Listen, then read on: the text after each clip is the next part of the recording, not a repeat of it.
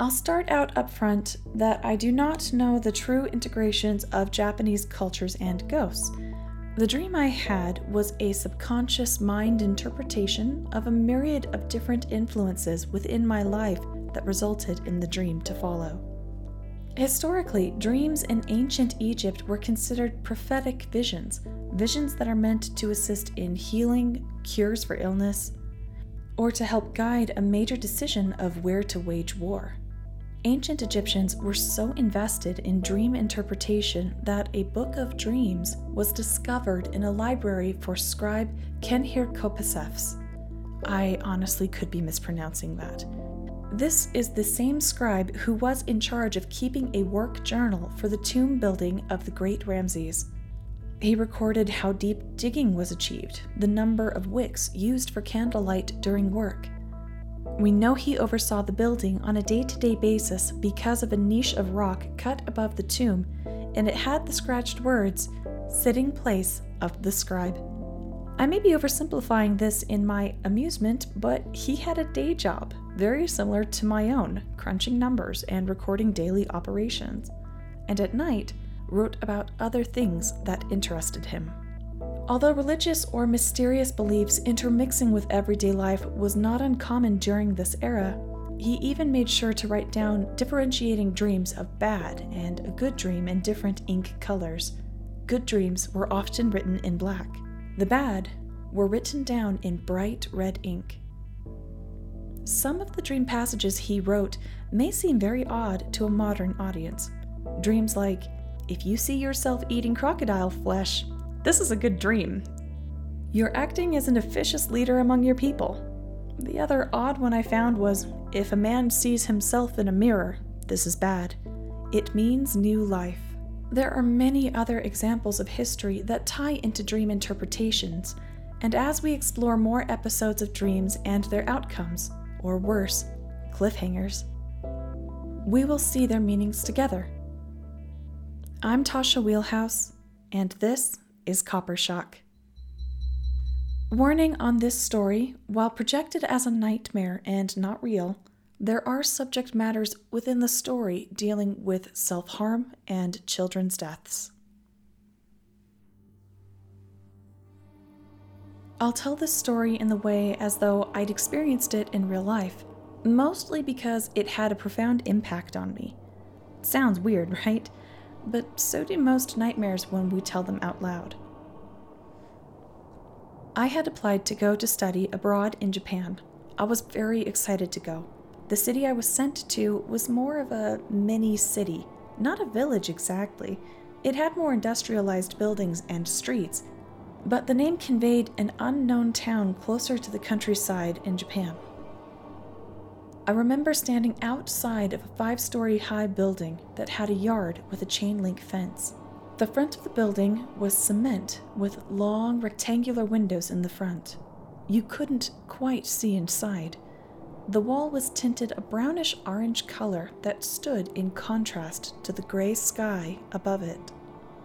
Ominous is a bit cliché of a word, but what other logic befalls us when describing a nightmare of disjointed scenes from memory, all experiences solely taking place away from the rest of reality? My classes would be taught totally in English, and the classmates I shared were also from America. We had a very small pool of about 15 other students with me sitting in this room. I sat down for my first lesson, slumping my backpack to the floor. The professor walked in and greeted us. I remember a few details about him. He was tall and stately, with a slightly round midsection. His hair was longer and peppered with gray occasionally throughout his naturally black hair. He wore simple brown slack pants and a green sport jacket with patches at the elbow. I remember thinking his face was welcoming and warm. Then he gave his initial bow to say hello to the class. He went on to explain that he's earned a doctorate in psychology. He grew up here in this very town, and that he'll be teaching us about paranormal experiences and how it affects us mentally. We were taught death done in violence and extreme pain, emotionally or physically, generates energy that echoes through time. It's why ghost hunters lean on audio recordings so heavily or spikes in energy. Our immeasurable souls, when torn in two, can create ripples that echo over time. Despairing emotions inside of a single moment are the only feelings those spirits experience as they repeat the extreme emotional tragedy of themselves again and again. A cyclical hell and cage built by our own pain, and in rare cases, passions. My first class was over. My professor, before excusing us, took a moment and placed his hands behind his back. He looked at me and nodded. I had a confused look on my face because it was really early in the day. I appreciate my class for joining me today. You are excused, I'll see you tomorrow, but before we part, I need to issue a warning. No one is allowed to be in this building at 6 p.m. You are expected to go home. Do not linger. The professor had a weary look on his face, but the classroom all stood up and encouraged me to pack up my bag also. I did so, but slower than the rest. The professor was at the front of the room, wiping down the green chalkboard from all of his notes.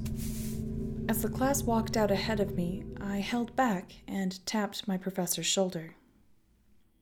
If we cannot stay after 6, why are we here? It was an oddly direct question, but in real life, I can be oddly direct as a person.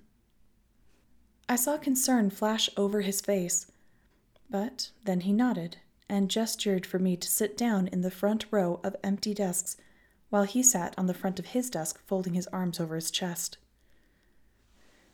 I have a confession. Tell me. This building is not normally a classroom. I'm sure you've noticed, but hallways are roped off, and we were the only congregation of people here today. I didn't think too hard about it, but it was true. Most of the building seemed defunct, and yet there was only one room near the front of the door that was relatively usable, the one we used for the classroom. I nodded to my professor, encouraging him to continue. I'm working on a thesis, and your class is an experiment regarding this building specifically. How? It's simple law of nature that opposites clash, and sometimes they could even balance each other out. I begged the city to allow me to host the class here for a few weeks, with the hope that American students wouldn't know the city very well. We wanted to bring in a positive energy of young student learning, make new memories within its walls during the day to counterbalance the bad energy that is projected onto it because of its past. What past? I asked him. My mind's eye shifted away from where I sat with my teacher downstairs. It drifted upward 3 stories, and the wallpaper changed to look newer. Lights were on in the halls, and I found my mind looking into a single hotel room. A voyeuristic view of someone else's life played out before me. A Japanese woman sat on the edge of her bed, crying hysterically. The sobs and moans that gurgled out from her throat were pained and raw. She had been crying for a long while. I looked over her clothing. They're not modern-day trends, but something suggested of a 1940s retro. Resting in her palm were simple metal scissors. Her arms had sections of her skin cut open, letting it bleed out over her tweed skirt. Not enough to kill herself yet, but enough to let her hurt. I saw intense pain over her face. Then her emotion rippled through my heart. She was punishing herself. But for what? My mind's eye pushed further into the hotel bedroom to see 2 crumpled bodies of children on the floor behind the bed. Both girls. Their necks were purpled, their skin sallow and gray. They had been strangled and dead while their mother cried over them. It was unclear whether she was the one to have done this crime, or if she found her loved ones there and decided it wasn't worth living anymore. My heart was breaking for her. I knew I was looking at a vision. This woman could not see me, and there was nothing I could do for her. My mind's eye brought me back to sitting in the classroom with my professor in modern day. A little time had passed from the time the vision started till now. Who is she? She was Sakura. Her murder of her 2 children was the final straw that boarded up this building for a number of years until it was retrofitted as an industrial textiles factory. And then, eventually, this school. She did murder them. Why would she do that? It's one of the famous mysteries locally. She had no violent tendencies, and everyone who knew her before was shocked to hear what she'd done. She herself was also found dead the next morning. But you said the murder of her children was the last straw. How many horrible things have happened in this place? My professor sighed. Yes. Unfortunately, this address has had a long history of painful circumstance and death. Each horrible scenario has compounded over time, and this is considered one of the most reviled buildings in the city. If I'm honest, I couldn't even give you a number. There were no real records kept, and some of what I've heard I'm sure is folklore. But you want to counterbalance the building with something good. He cut me off and then continued. It's more than just not being here after 6 p.m. People disappear if they stay. They rarely come back, and those that have told the wildest of stories. No one believes them. Tell me what happens at 6. No. My question seemed to alarm the professor. He looked at his watch, and that we had been talking for a long time. Panic hit his face. He packed up everything and insisted that we leave. He refused to speak to me further. It was about 5:20 p.m., and I was once more standing in front of this 5-story cement-faced building. The sun was setting and only highlighted half of the building as shadows from other nearby structures started cutting off the light from it. The professor didn't even wait to say goodbye to me. He had paced away as fast as he could, as though he had a small amount of time before disaster. I was about to start walking home myself, but then I heard a group of people around the corner talking, and the breaking of glass. I walked back over to the sound and saw about 6 of my classmates with heavy backpacks sneaking into the building through the side window. This puzzled me, and appalling curiosity got the better of me as I went to follow them back inside. I approached our regular classroom where I could hear them chatting. I didn't make much effort to hide as I sauntered up to the doorway, leaned on the frame, and asked them, "What are you doing?" The 6 of them stopped mid-action. One was pulling up a long dress over a slip. The others were combing over their hair with gel. All of the clothes looked like they were from the 1940s. "Why are you dressing like that?" They looked at one another, deciding if they should let me in on their secret. A tall, attractive brunette girl wearing red lipstick and victory rolls in her hair walked up to me. "Here, I made one for you too, but they thought you'd be chicken." She held out her hand holding a crafted paper the size of a card. It had my picture and information as though it were a driver's license from the 1940s. I still don't understand. I looked up to my female classmate. She looked back at one of the men in the group who seemed to be the leader. He crossed his arms and asked me, "Do you know what this place is?" "It was a hotel a really long time ago." It was a hotel of one of the biggest unknowns in history. Why would Sakura have killed her children? She has no reason to. Pain for spirits is always stronger in darkness. The sun sets at 6, and this sort of pain is nowhere near what you or I thought would happen when ghost hunting. His voice quivered with slightly giddy excitement. How do you mean? I asked. Sakura's spiritual pain over the death of her children and her eventual suicide generated energy never seen anywhere else in the world. It's the only reason we're signed up to be here for the foreign student class. The town doesn't talk about what happens after 6, and we found out why. I was almost afraid to ask, and the light in the room was growing more and more into dusk by the second. What happens after 6? If you were inside this building, Sakura's ghost doesn't just appear in the hallways. You are pulled through a rip in time to that night when everything happened. We are dressing as though we belong in her world in 1943 to solve one of the greatest murder mysteries and biggest ghost lores in history. I stood there slack-jawed, looking to each of my 6 classmates. Have you all lost your mind? She'll figure out you don't belong, that you're imposters. Who knows what wrath she'll bring on you if she's strong enough to pull us back in time every night, reliving her pain. I'm out. I dropped my fake 1940s license and began to walk away, but as I turned about-faced, my stomach dropped. I was standing in the room.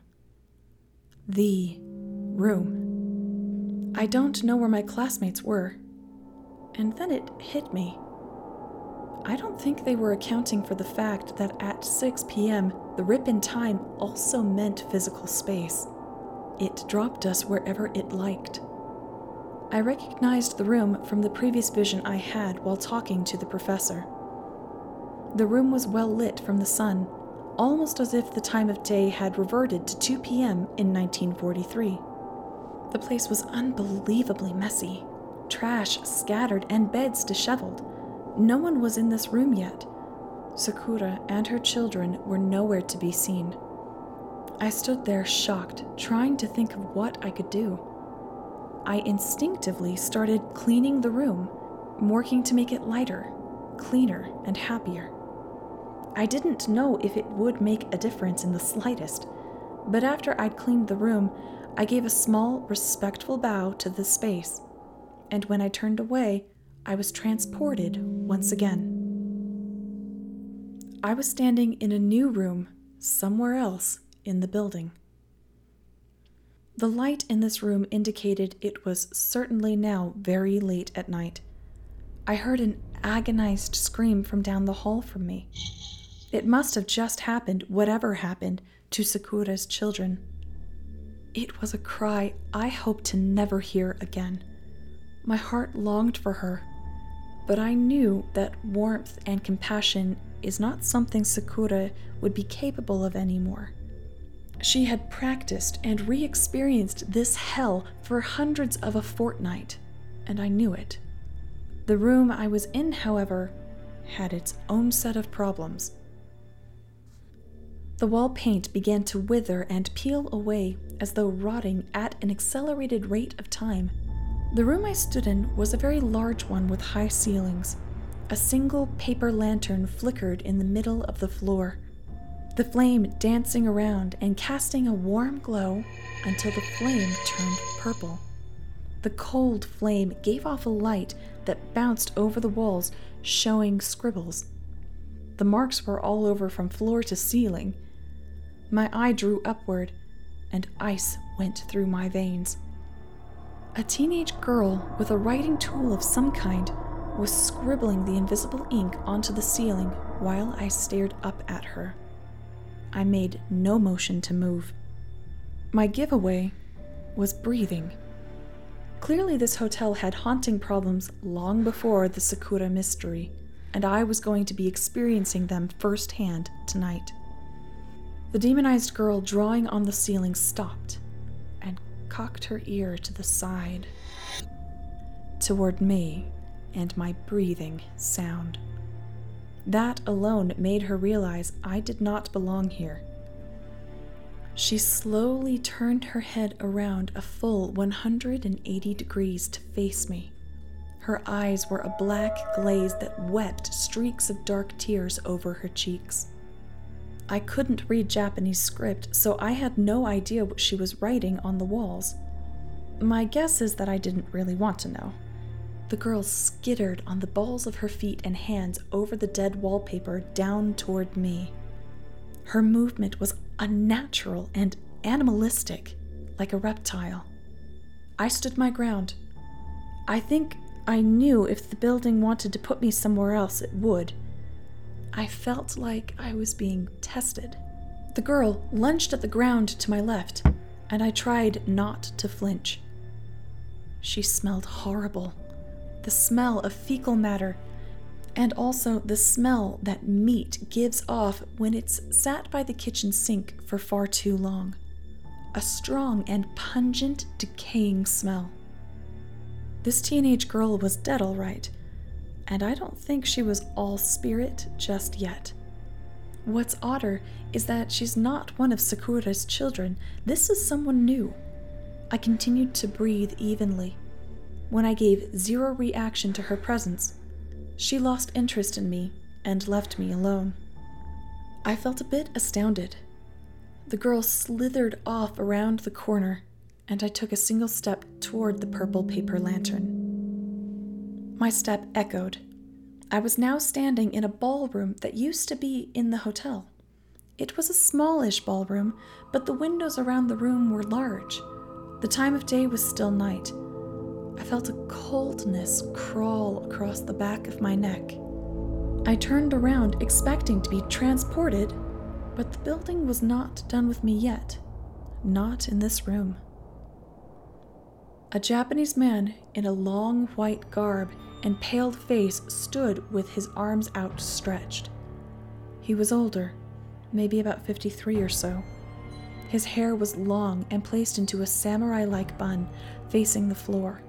His long white dress was a single sheet of fabric that draped down from his shoulders to the floor. He glided toward me slowly.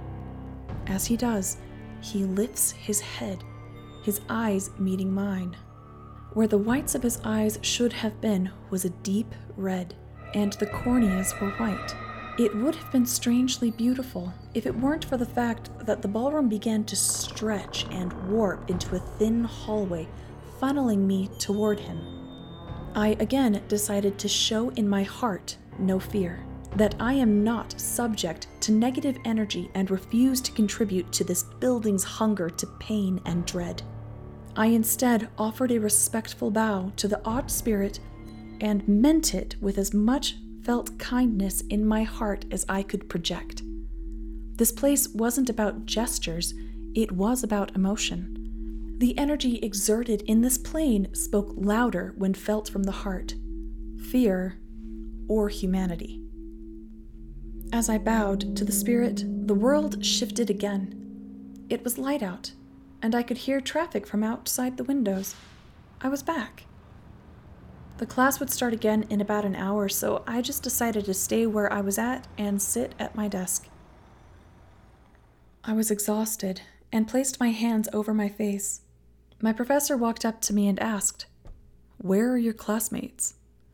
I turned behind me to see 6 empty desks. I don't know.